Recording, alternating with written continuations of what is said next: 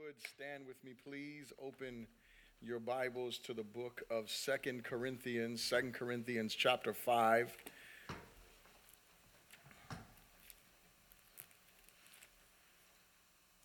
Second Corinthians chapter 5, and we're going to begin reading in verse 1.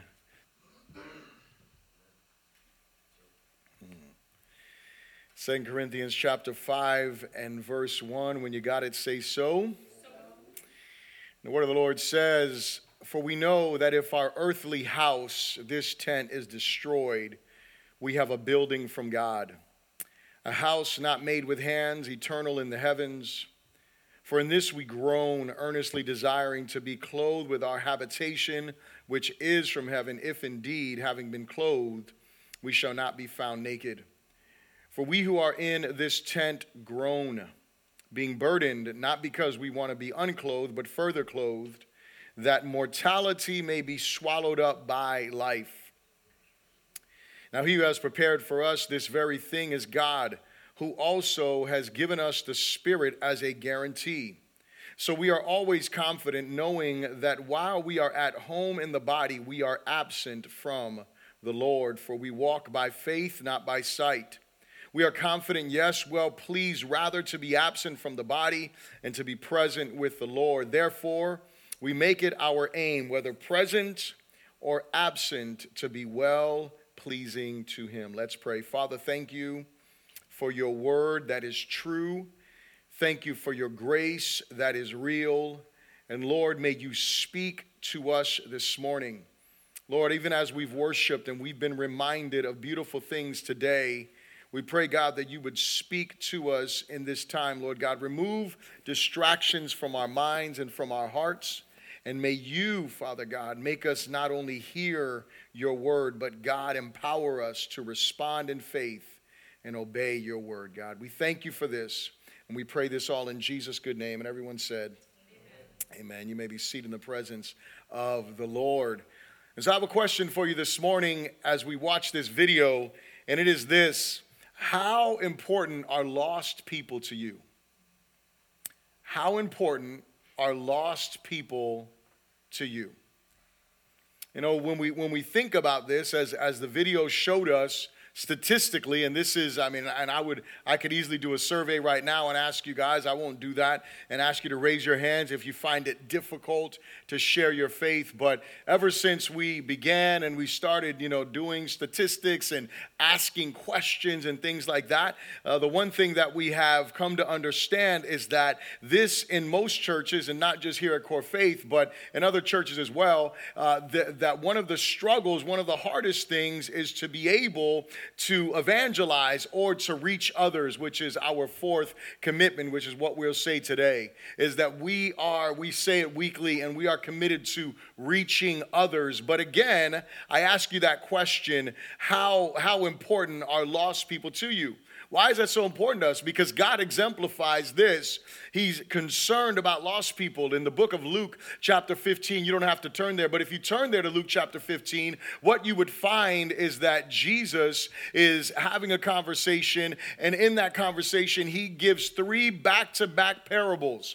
The first one is of a shepherd and a lost sheep. The second one is of a widow and a coin, and the third one is of a father and a lost son. We know these stories, and we don't realize a lot of times that as we're looking at the scriptures, what Jesus was doing is he was trying to communicate to these Pharisees that were condemning him for eating with sinners that, hey, lost people matter to me. We also know that Jesus made it crystal clear in Luke chapter 19, verse 10, that he came to seek and to save the lost. And then we know the book of Acts chapter 1 and chapter 2 demonstrate to us what? That God's Spirit has come to fill us. We read it in the text, to seal us for sure. But God didn't just come to seal us with his Spirit. He came to empower us in order for us to be faithful witnesses of this gospel. In order for us to be able to be faithful witnesses to the truth of what God says, and not just to be people who are talking about it, but people who can be effective witnesses. And then here, as we'll see toward the latter part of this chapter, the Apostle Paul reminds the church of Corinth that they have been given a ministry of reconciliation. They've been given this ministry of reconciliation. I want you to think about this morning. Reaching others doesn't happen through a program, but through a burdened heart. Reaching others doesn't happen through a program, but a burdened heart. What moves us, what brings us to that place of reaching others is going to be a heart that is burdened for the Lord, a heart that is feeling the weight of eternity, a heart that is recognizing, man, there are people who are dying and spending eternity separated from God's love, God's mercy, and God's grace, and are experiencing the wrath of God. I don't know about you, but that should be something that moves our hearts. And when I say reaching others doesn't happen through a program, is because since we started Core Faith Church, we started and we were doing different programs, to train people. That's what we try to do, is we want to train people. So we started with becoming a contagious Christian. And so becoming a contagious Christian is one of the books that I had to read in seminary my first year. And I remember reading the book, and coming from the church that I came from was very into holiness. I'll put it that way. And I learned a lot about separating myself from the world. I learned a lot about not being around ungodly people because, bad company corrupts good habits, right? My pastor used to say, in Spanish, I won't say it in Spanish, but he used to say, you tell me who you walk with, I'll tell you who you are, right? And so that was a saying that he grew up with. And so I learned a lot about separating when I read Becoming a Contagious Christian, and Bill Hybels was talking about him going and, I can't even remember what he was doing. It was sailboating or whatever, something like that, and catamaran racing, that's what it was. And as he was doing that, he was talking about how he connected with this team and these unsaved people, and I was like, man, Christians can be around non-Christians and influence them with the gospel. Oh, it takes the grace of God for that, doesn't it? Because the problem is that the reason why my pastor and the reason why your pastor, hello somebody, will preach about holiness is because the world is always pulling us. And it seems like it's a lot easier. This is the reason why there's such a struggle with this commitment of reaching others. It seems like it's so much easier just to go with the flow of how things are going.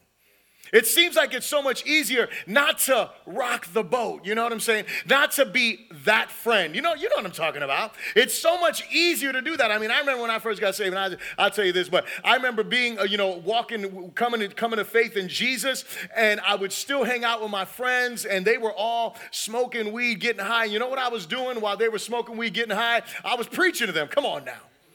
I wasn't smoking with them. I wasn't getting high with them, even though I was sitting in the car with them and I was in the apartment with them hanging out. But I wouldn't give in to that. And you know what they did? They stopped hanging out with me. Because you know what they didn't want to hear about? They didn't want to hear about Jesus while they were trying to get high. Hello, somebody. They didn't want to hear about their need for salvation. They didn't want to hear about this God. Why? And so they stopped hanging out. They didn't want to be around me because I was that friend. I was that friend that always, but you know what? Whenever they started going through stuff, guess who they came to? That friend. They came to that brother. And so you know what the cool thing is for us that are a little bit older? Things change a little bit, when you get older. People are a little bit more mature, I think. Hallelujah, I would hope. And they don't just, no, because we live in a cancel culture. Come on now. So I guess adults do that too, right? I guess that's the new age adulting. We cancel folks, that we don't agree with. We just stop hanging out with them. We, unfriend them, unfollow them, block them, all that good kind of stuff. But nonetheless, right, in these relationships, it's tough. And so we have to think about, I was like, man, boom, mine was blown. And I said, man, okay. So, then I had to be like, man, I don't know any non-Christians. Hello. I really didn't. I didn't know anybody who wasn't saved. Why? Because now all my friends were believers. That's all I hung out with. Because what? I had to be holy. Come on now. See, some of you have friends who are non-believers, and you should be, and I'll talk about this later on, you should be praying for them with a desperation for their soul. Then when you pray for them with desperation for their soul, that will move you in order to minister to them. Well, we went from Becoming a Contagious Christian to another one that is very popular called The Way of the Master. This is another program that some churches follow. And some churches, they have like a Saturday morning crew that goes out, they pray together, they meet on Saturday, and they go out and they Way of the Master the community. Come on now. And I'm encouraged by those churches that go out there and do that. But the Way of the Master is a much different approach. Becoming a Contagious Christian, that's more about being friends, right? Barbecue before you share the gospel is some of their ideas. And it's about getting to know someone with the intention of leading them to faith in Christ or inviting them to an event, to church or to something that is going on that may minister to them. And then the other one, The Way of the Master, is not about any of that. The Way of the Master is just what I call cold call evangelism. Come on now. You walk up to somebody and you start having a conversation with them. You do it and you say, hey man, I just want to ask you a question. Do you think you're a good person? And then, most people will say, well, yeah, I think I'm a good person, right? And then you're like, okay, well, can I ask you a couple of other questions? And then you begin to walk them through the law of God. You walk them through the 10 Commandments, and you begin to help them realize that they're not good according to God's standards. If they admit, and usually people will admit that they're not good, and then you do what? You share with them what Jesus did because you and I are not good. Sounds good, right? It's a program. And I believe in all of these programs as tools to help you share the gospel. But can I tell you something? You can try becoming a contagious Christian, and if you're not burdened for people that are lost, guess what you will never do? You will never find a way to have a conversation that moves from football or cooking or clothing or shopping or vacationing or whatever it is you like to talk about. You will never transition that conversation to a spiritual conversation and bring them to faith in Jesus. And you can know the way of the master inside and out, but if you are not burdened, you will never be bold enough in order to do what? To actually communicate with someone, hey, do you think you're a good person? See, what we have to do is we have to come to terms with the fact that, man, we have been called to reach others, and so we need to pray. We need to ask God, burden my heart so that way I can be used to reach others. The first thing I want to ask you to repeat after me is this. Say, our assurance of eternal life cannot lead us to apathy in reaching others. Our assurance of eternal life cannot lead us to apathy in reaching others. The first thing that the Apostle Paul is doing is he is communicating, and if we read these words, we can read them together. And let's just look at them together, and we can pause in between here. Paul is communicating, and mind you, just before this, he was talking about the different sufferings and the weight of glory that is coming. And then he begins to share this, for we know that if our earthly house, speaking of our body, this tent is destroyed, we have a building from God, a house not made with hands, eternal in the heavens. Is that not awesome? That we know as believers that as we get older and as we start groaning a little bit more, come on now, for the younger ones in the room, you don't even know what I'm talking about. You're like, groaning? I don't groan. Come on. Only thing that groans is my stomach when I'm hungry, glory to God, like that. But for the others of us that have moved up in the age, spectrum there, we feel some stuff and it makes us groan. Like, sometimes I get in the car and just sitting down, I'm like, ugh. I'm like, why am I groaning? Especially after leg day, like you are like a week after leg day. You can't even, and you can't walk, And so what happens is we're groaning, but Paul is encouraging us, and he's saying, listen, you have a tent that is not made with hands, a building that is not made with hands. This tent, this earthly tent may be decaying. Y'all know you're decaying, right? Amen. But what should be happening is while we are decaying physically, and listen, I'm not advocating just don't worry about the physical. That's not what I'm saying. But as we realize that we are decaying physically, Something should be happening spiritually. We should be growing more mature. We should literally be growing younger spiritually in the sense that we are having greater joy. You know, one of the things that I love is listening to older saints pray. Sister Grace, if you've ever been in a prayer circle with Sister Grace and you've heard Sister Grace pray, man, it just melts your heart. It makes you feel some kind of way. I encourage you, just get with her.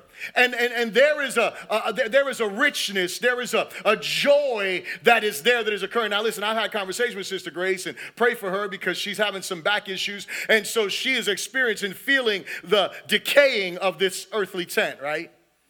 But there is joy in her soul that comes. And as you get around these older saints, you see that there is this thing that they're looking forward to this house. And so let's look at verse 2. For in this we groan, earnestly desiring to be clothed with our habitation, which is from heaven. If indeed, having been clothed, we shall not be found naked.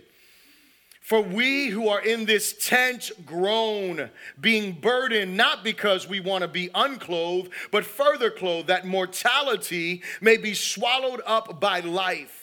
Now he who has prepared for us this very thing is God, who also has given us the Spirit as a guarantee. So Paul is encouraging his readers. He's encouraging the church of Corinth and saying, hey, you may be suffering at this moment. You may be going through hardship and difficulty. You may be going through some dire times and feeling the weight of living in a sinful, fallen world. But you need to know that the one who prepared this house for you is God Almighty. In other words, you can bank on him. He has given you his Spirit. He has placed his Spirit in you. Now listen, how does this all tie into reaching others? Well, first of all, this is where we are pointing people to. We are pointing people to an assurance of eternity.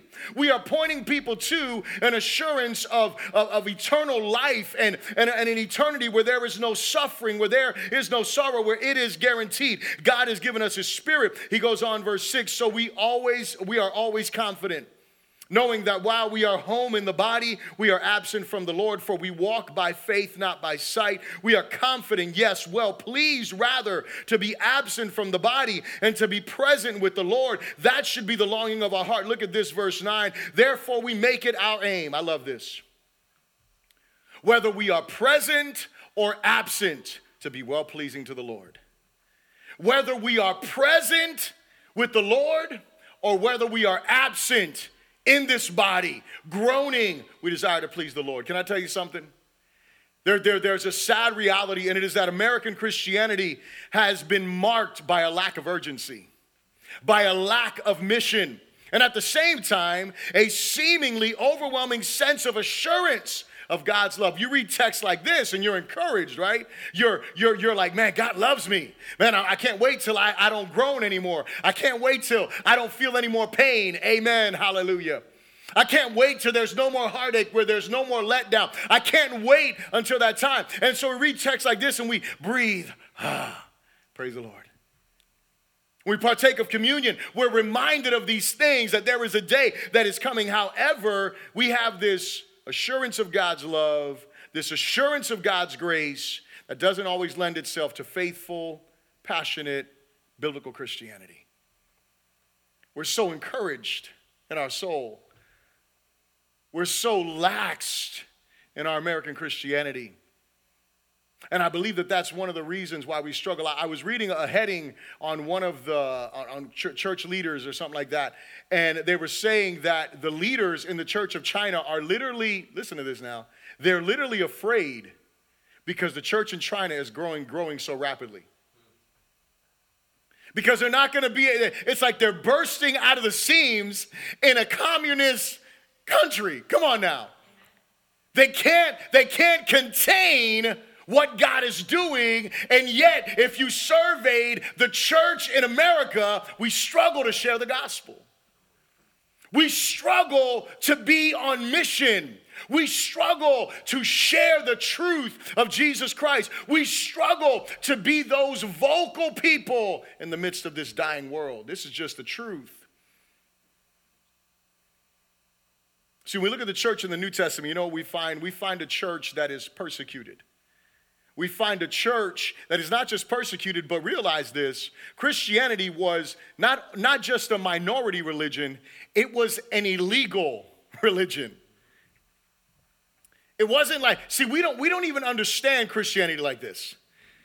If you were born in America, if you went on mission trips or something like that to places where Christianity is outlawed, you might have a glimpse into it, and for a few weeks you understood it. But listen, if you haven't lived in that, you don't even understand it.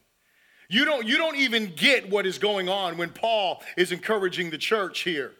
He's letting them know, hey man, they needed this, but here's what happens. Corinth was struggling with the hardships of persecution and all of that, but they were also at the same time being overtaken by false teachers, by worldliness, by idolatry, by infighting. And what they needed assurance, but they also needed a call to repentance. We're going to see that in a moment when Paul gets to the end, and we'll see in the third point. And that is what will probably be my longest point, and so I got to hurry up here. But here's the thing, is that Paul is going to call the church of Corinth, be reconciled to God. He's not talking unbelievers. He's talking to the church, calling them to a place of repentance because these other things were overwhelming them. These other things were entering in.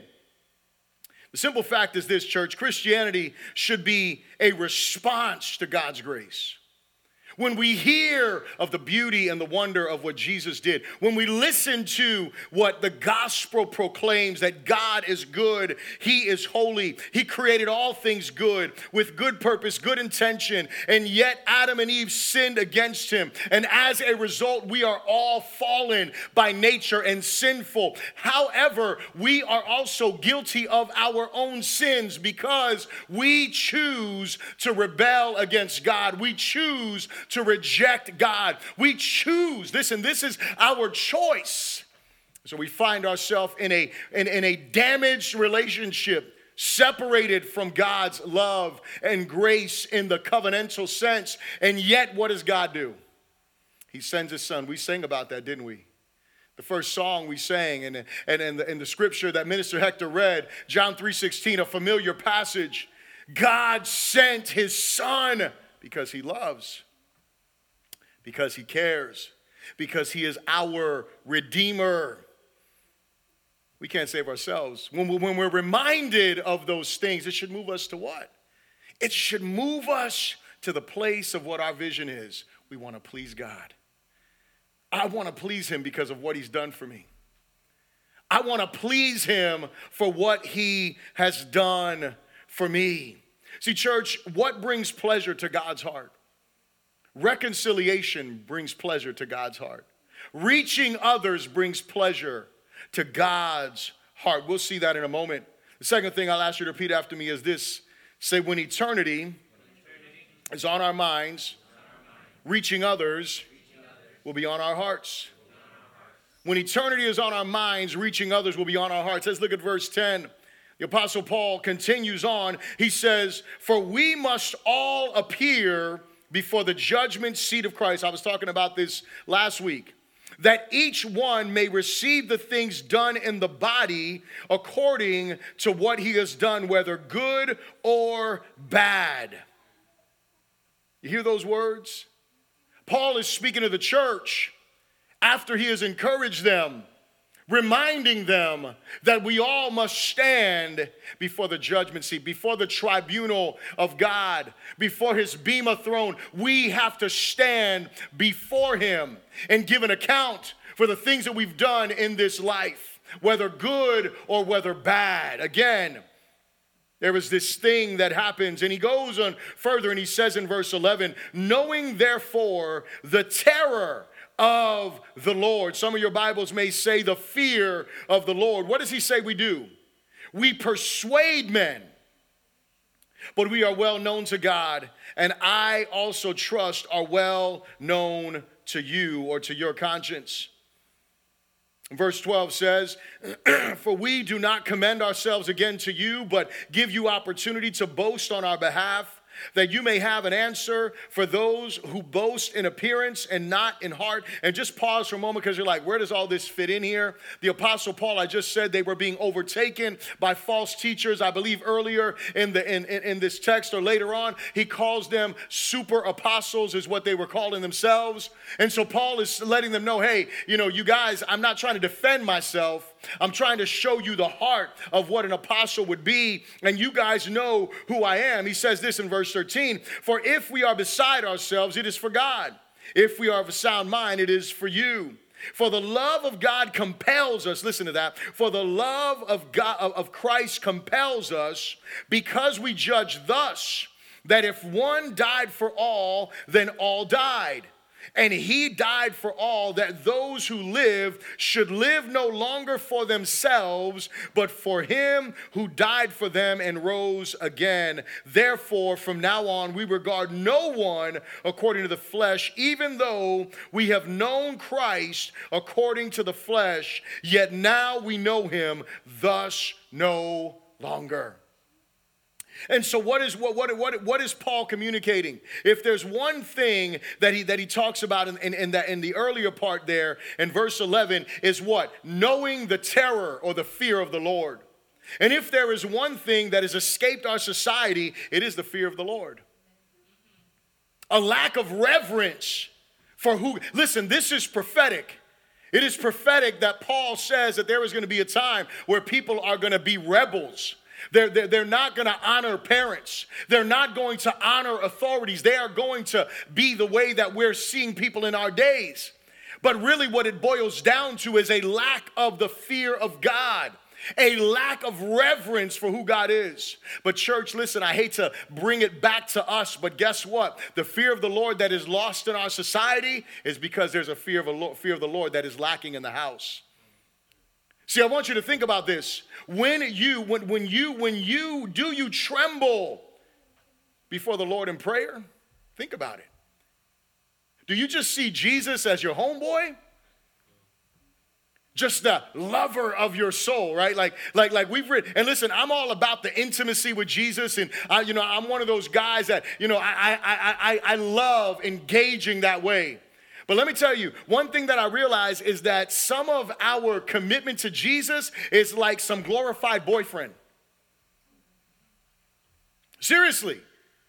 Like he's some celestial, God. And I mean that, I'm joking, but he is the King of Kings and Lord of Lords. But like he's this celestial, person. And we don't realize, wait a second, we are entering in to the presence of Almighty God.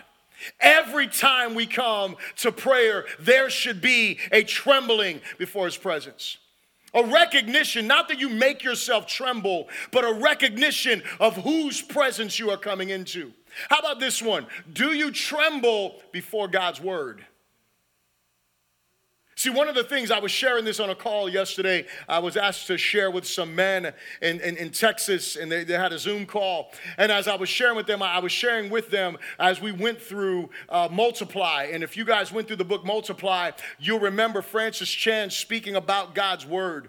And as he spoke about the way that we read God's word, I was so challenged the first time I read it, and every time that I've read it. I think I've read the book 3 times and going through it with different groups.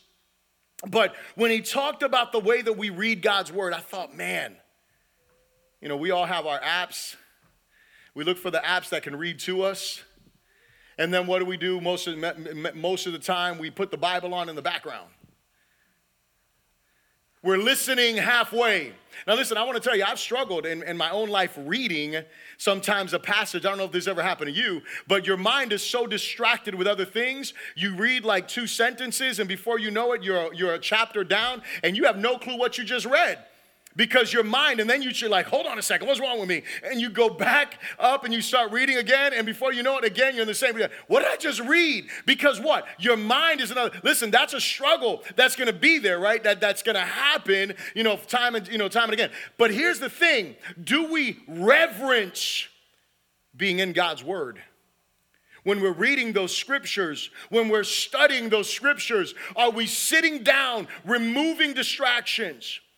Are we making sure that nothing is vying for our attention, but at that moment we are listening in to the voice of God? What does the scripture teach us? That the word of God is living and active. In other words, when I sit before the text of scripture, I am not just sitting in front of another book. I am literally sitting before God Almighty, who is about to speak to me. Do you tremble before the word of God?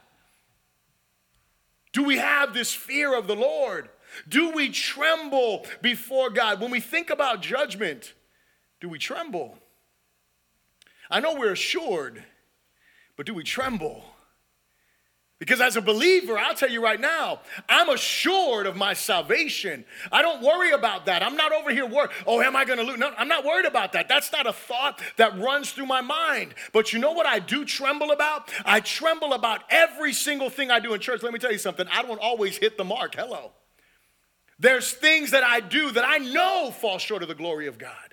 There are things that I know that are going to be consumed in fire. And I don't boast about that. What I'm telling you is that we should live our lives trembling before God's word, before God's presence, and with the thought of eternity. We can't buy into this cheap grace idea. Because the Apostle Paul knew that all men will stand before the judgment of God, what did he say that he do? He said he persuades men.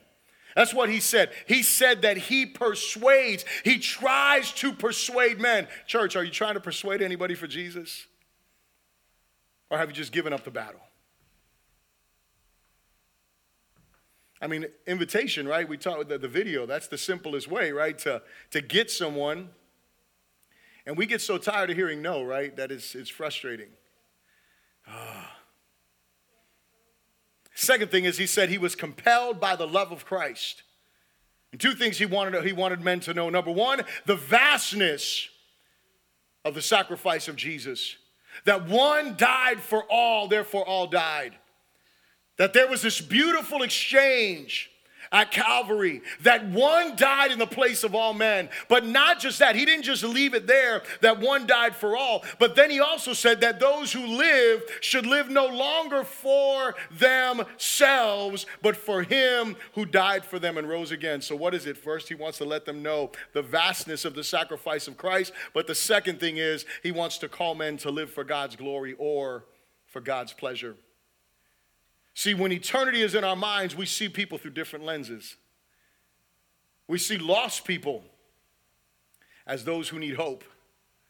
No matter how foul they are, no matter how disrespectful they are, no matter how condescending they may be, no matter how uninterested they might be, no matter how much they may seem like they have it all together, yet we see them through a different lens. We see them through a different lens. And what do we see as in believers? We don't see believers as just brothers and sisters. That is for sure what we are. But we also see believers as missionaries.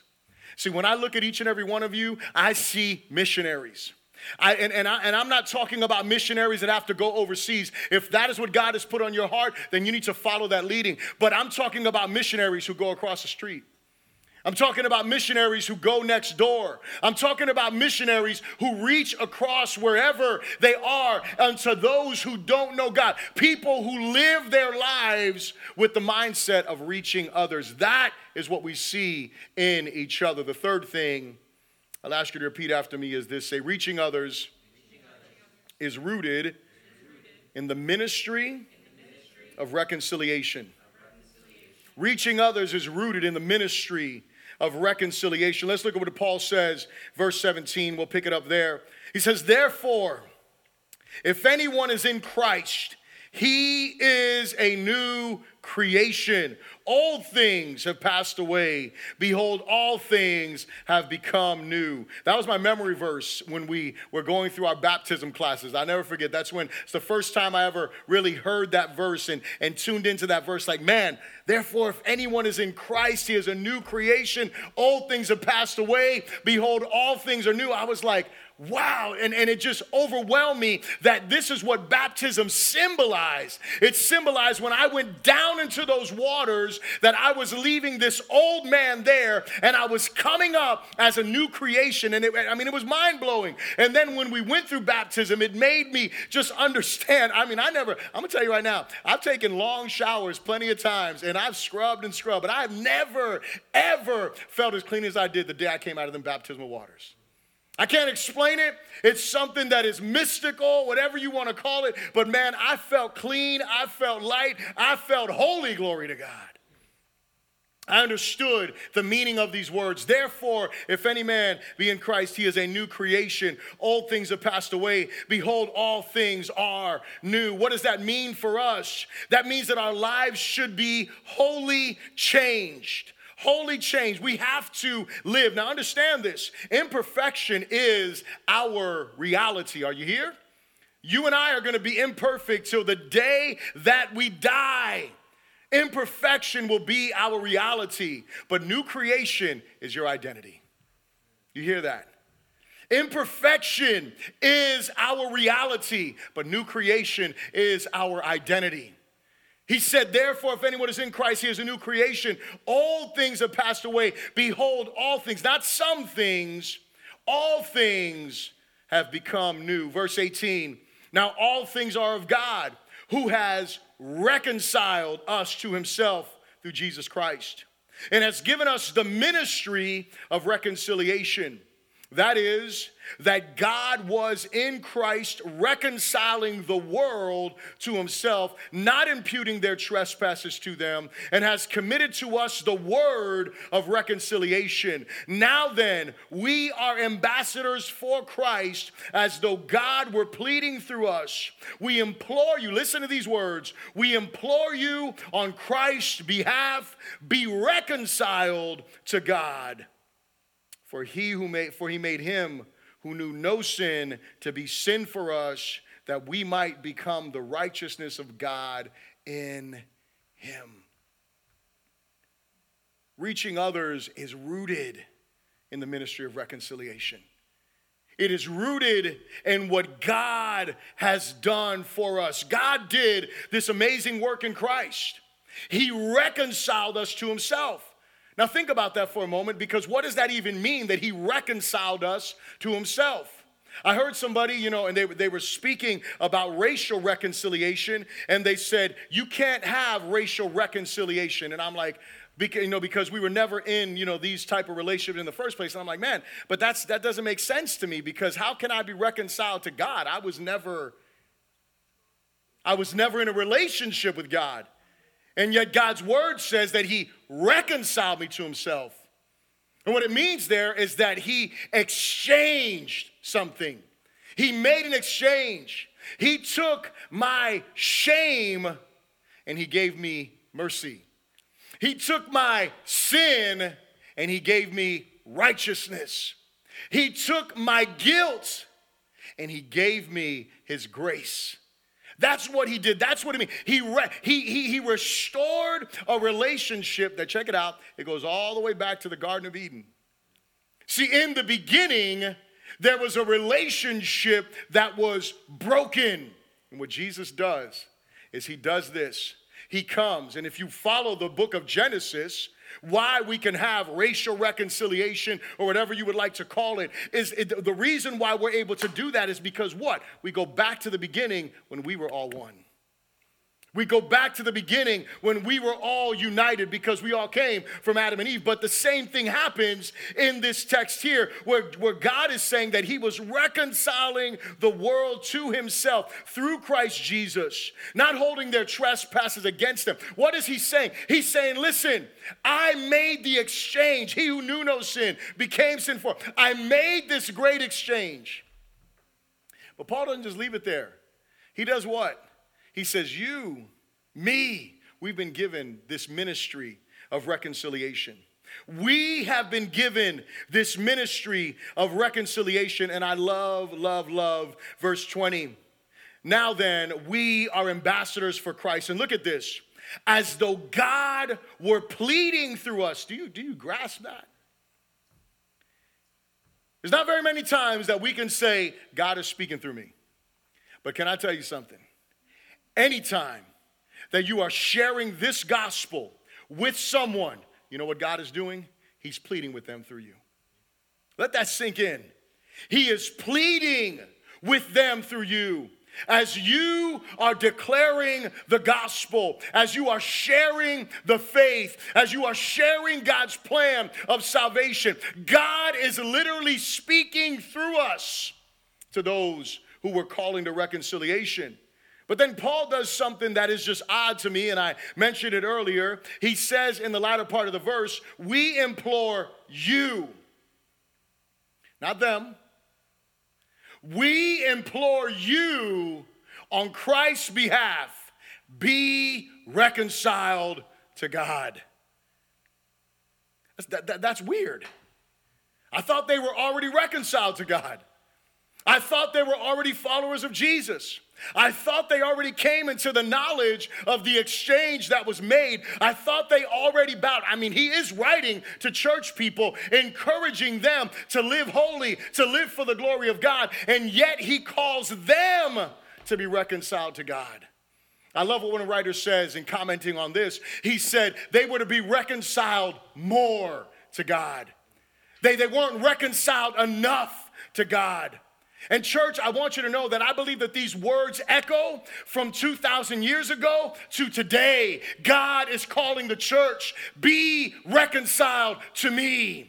Come to me more. It's not enough for you to have knowledge of what I've done. Be reconciled to me with all of your heart, with all of your life. Don't give any part of your life to the world. Don't give any part of your life to ungodliness. Don't give any part of your heart to anything other than me. Be reconciled to me.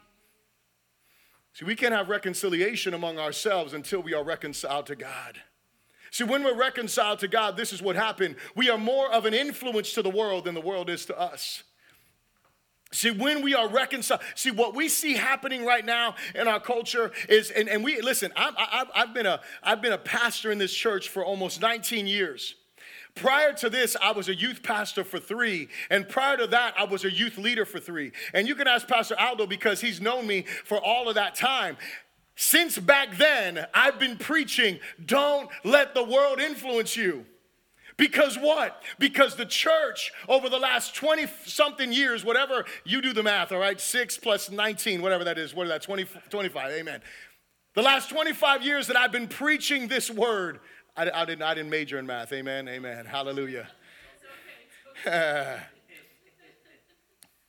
For the last 25 years that I have been preaching this word, what has been breaking my heart is seeing the church be more influenced by the world than the church influencing the world. Be reconciled to God. Stop letting ideologies enter in and influence us and divide us and hinder us from being the vessels God wants us to be. Be reconciled to God. When we're reconciled to God, we're reconciled to each other. Why? Because we recognize our sin. We recognize our issues and we repent of those issues. We confess those sins. When we are reconciled to God, we govern our lives differently. Jesus is at the center of it all, not first in some. See, many of us, Jesus is first in most areas, but he's not the center of it all. Our lives don't revolve around him. Years ago, I preached that because we have people talking about make Jesus first, make Jesus first. Hold on a second. We need to make Jesus the center. We need to live out of that relationship with Jesus. We need to make sure that every one of our priorities centers back to Jesus. Because when we do that, you know what happens? We'll start to notice when we're being influenced by the wrong things. Because guess who we got to come back to with those things? To Jesus. Guess who we got to talk to about those feelings? To Jesus. Guess who we got to talk to about those thoughts? To Jesus. And when we got to talk to him about those things and hopefully we're in godly community, guess what begins to happen? We begin to be shaken. We begin to be changed because what? Because we're being reconciled to him. So church, the gospel that reconciles us once, reconciles us always. But we have to respond to God's call to be reconciled. That is what has to happen in our days. And that is why it is so important for us not only to be reconciled to God, but to be callers of reconciliation. See, the ministry of Reconciliation Church is the bedrock of why you and I must be committed to reaching others. Because of what Jesus did, because of the death, the burial, the resurrection, because of the Spirit of God that dwells in us, because of the ministry of reconciliation that has been given to us, we have to be committed to reaching others. We can't just think someone else is going to do it. We can't just hope someone else will do it. We have to be reconcilers. So here's my closing question. Are you committed to reaching others? I'm not asking, do you know a slogan? I'm not asking, do you know where reaching others is in our 4 commitments on Sunday mornings? You know, they help us out by projecting them so, you can even be off a little bit and they help you out and you'll be able to be on point. No. Are you committed to reaching others? Are you committed to this ministry of reconciliation? Let me ask you this way. Are you constantly praying for lost people? Are you constantly praying for yourself? Are you constantly praying for opportunities to share the gospel? If you're honest and you say no, now's the moment. Be reconciled to God. Be reconciled to Him. Let that become something that you are doing, that you are broken, that you are burdened over those who don't know Christ. Be reconciled to God. This world needs reconciliation. The ministry of reconciliation has been entrusted to us. Are you sharing your faith regularly? I'm helping you determine if you're committed to reaching others. Are you sharing your faith regularly? In the video, it was what? If you ask people if they shared their faith in the last 6 months, they'd probably say no. 6 months is a long time.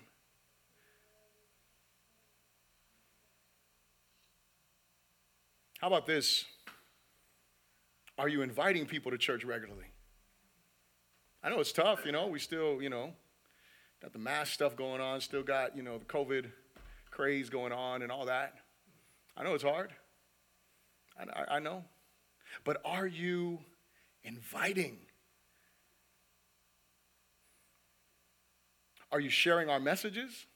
Not because, I want some glory or something like that, but because the world needs to hear the truth. And if this is your church, you should be sharing the messages. Minister Hector, a few weeks ago, him and I started talking about making sure that we have little video clips. And so if you don't know this, I'm letting you know this right now. I'm trying to give you little steps that you can take, just little things that you can do to make major impacts in people's lives. And so every week he does about a minute to a minute and 15-second little video, just a short video of a moment in this sermon that just kind of gives people an opportunity to see a clip, and then hopefully they'll go listen to the message. Do you share those? I can tell you on average, we get like 3 shares. So if we have 80 to 100 adults, something like that call Core Faith Church their church, then we're operating subpar, I would say. Now, not all of you are on Facebook, but guess what? We put them on Instagram. We want to help you do this job of reaching others. So let's bow our heads and let's pray together. Father, help us. Help us to be burdened by what burdens you. Help us to be as moved as you were by coming to this earth, dying in our place.